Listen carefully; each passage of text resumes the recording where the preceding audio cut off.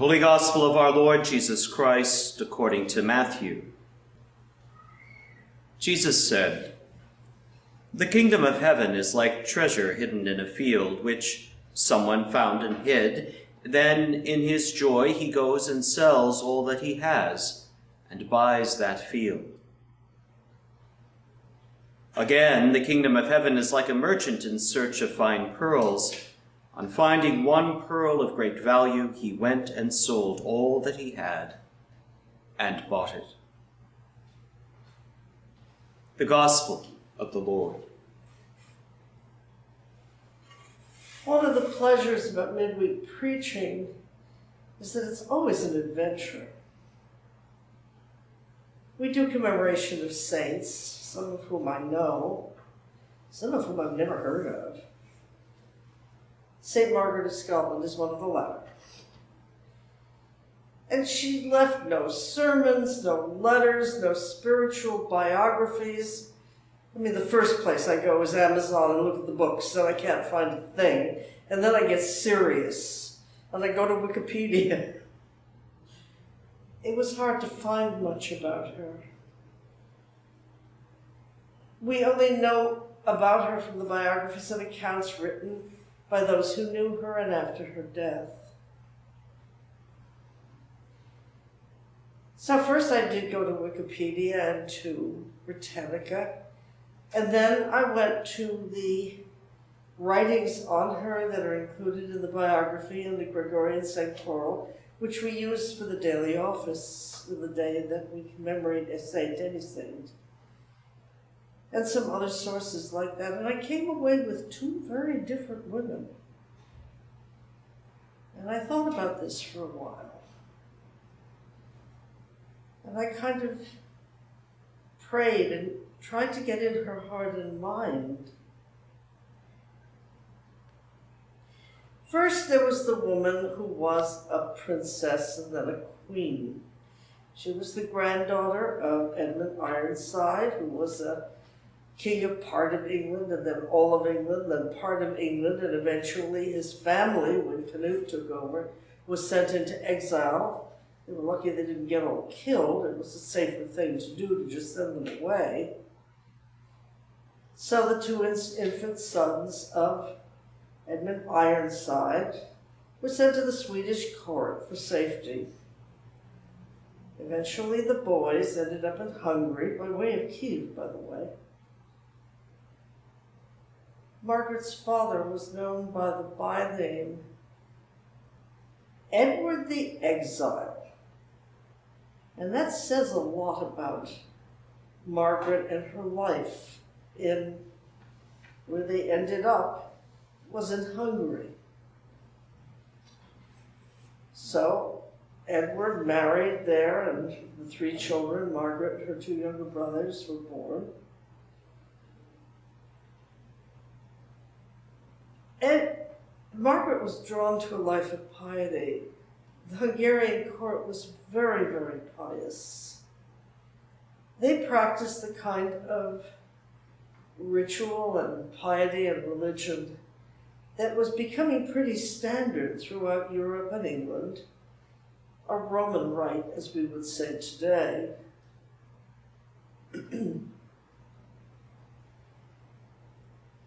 At one point,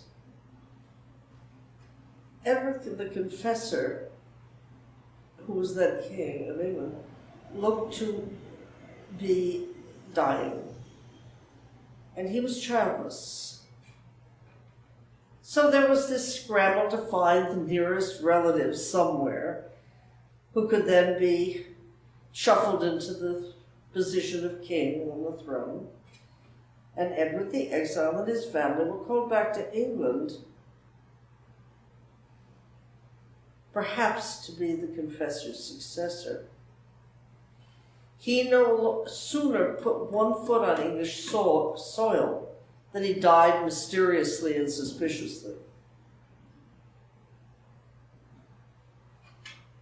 These people basically lived their own version of the Game of Thrones, only it was real, not fiction. Now, Margaret was born in 1040, and she died in 1093.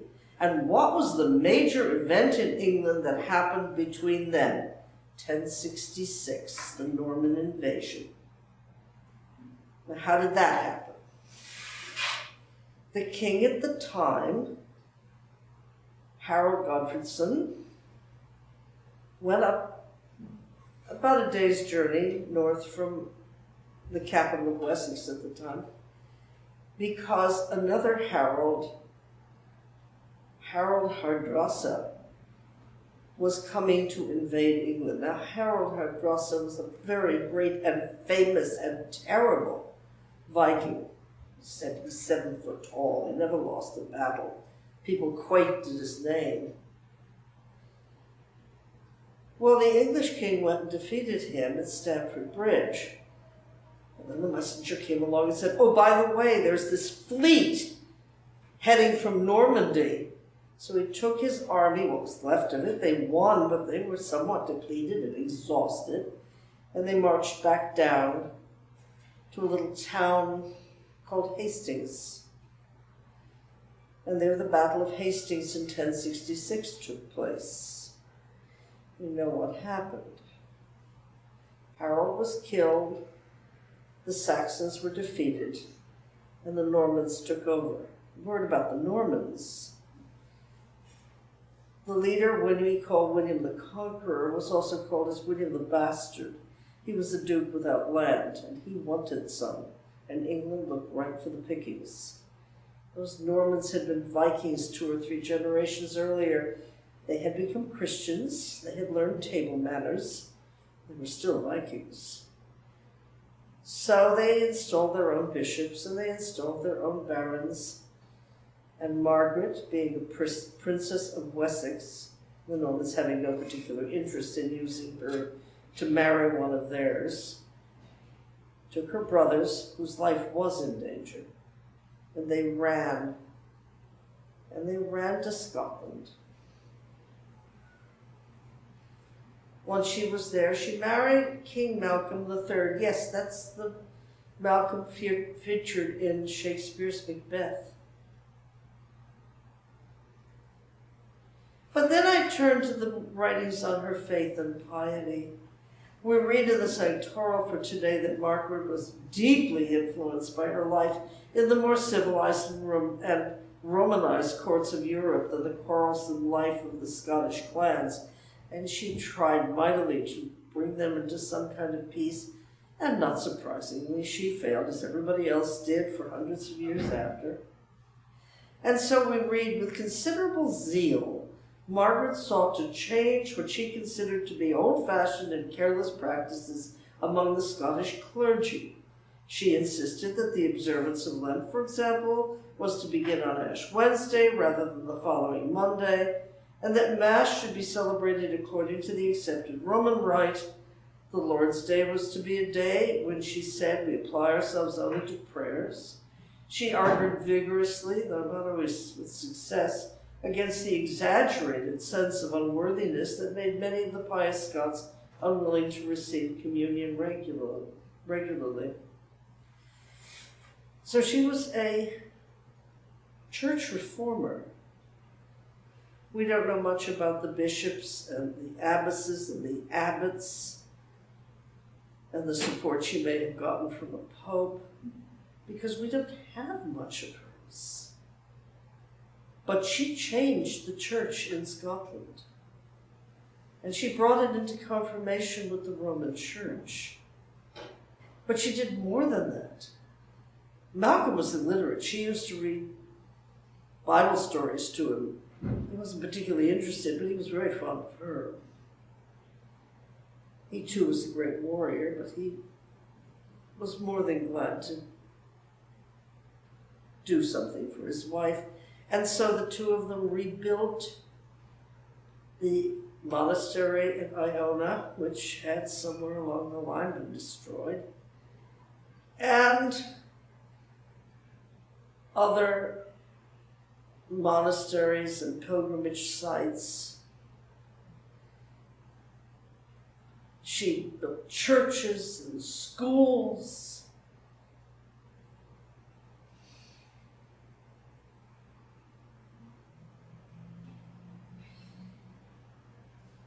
She lived out her piety, trying to bring some level of civilization to those wild-eyed clansmen wrapped in their great kilts, which is nothing more than a large blanket with a belt, and give them a better life, a more civilized life, and a life more in concord with England and the rest of Europe.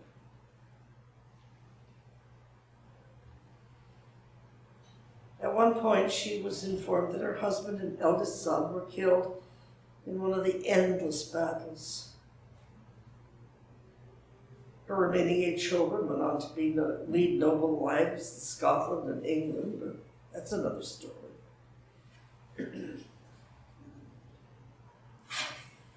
And so I looked at these 2 sets of stories. The set that was told about Princess Margaret of Wessex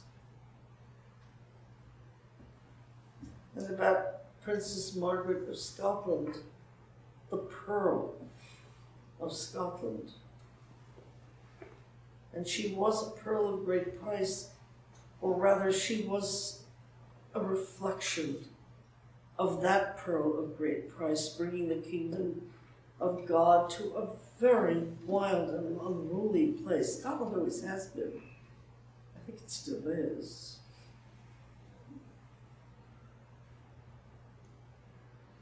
And it struck me that her life could not have been happy and without anxiety and fear as she was dragged around Europe as her royal family sought power.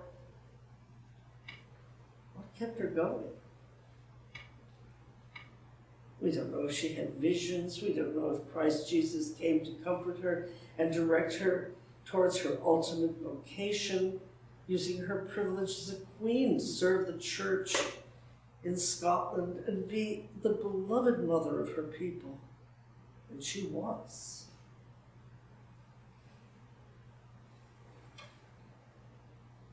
All I can think of was that it was her deep faith and her obedience to the voice of God and to the words of Scripture.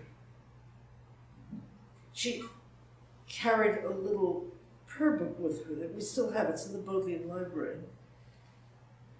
And she prayed regularly as she read Scripture and went to church, received communion, and encouraged others to do that. She saw to it that the fairly uneducated and sloppy priests were better trained and more dedicated. She just kept going. As I get to know you better and hear more of your journey, I hear of those times when it wasn't so easy, those times of clinging on to faith, of anxiety, of sorrow.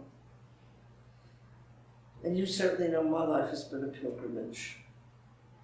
It's been filled with doubt and betrayal and fear and moments of sustaining bliss. It could only have been resting in the bosom of her bridegroom as I rest in his bosom also, that brought her the peace and the grace to show forth her faith. That light, that passion to serve him and the people of the land where she was finally brought, daughter of an exile, Princess Margaret of Wessex. It was an empty title. She had.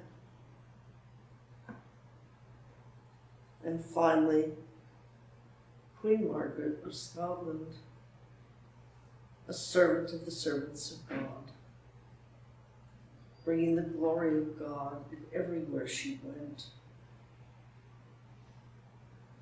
A saintly queen dedicated to God and to her people. Margaret, pray for us. Teach us to sustain as you did. Teach us to remain faithful. Help us when times are hard, even dangerous. And we ask this in the name of your beloved Lord and ours, Jesus Christ, who reigns with the Father and the Holy Spirit, one God, now and forever. Amen. Amen. Thank you for listening to this sermon podcast from the Episcopal Church of Our Savior, Mill Valley, California. We are a growing community welcoming those seeking to deepen their relationship with God and to journey in faith with God's people through the breaking of bread and in service to others in Christ's name. You may reach us by phone at 415-388-1907, search for us online, or visit our website at oursaviormillvalley.org. We wish you God's peace, and we hope to greet you in person very soon.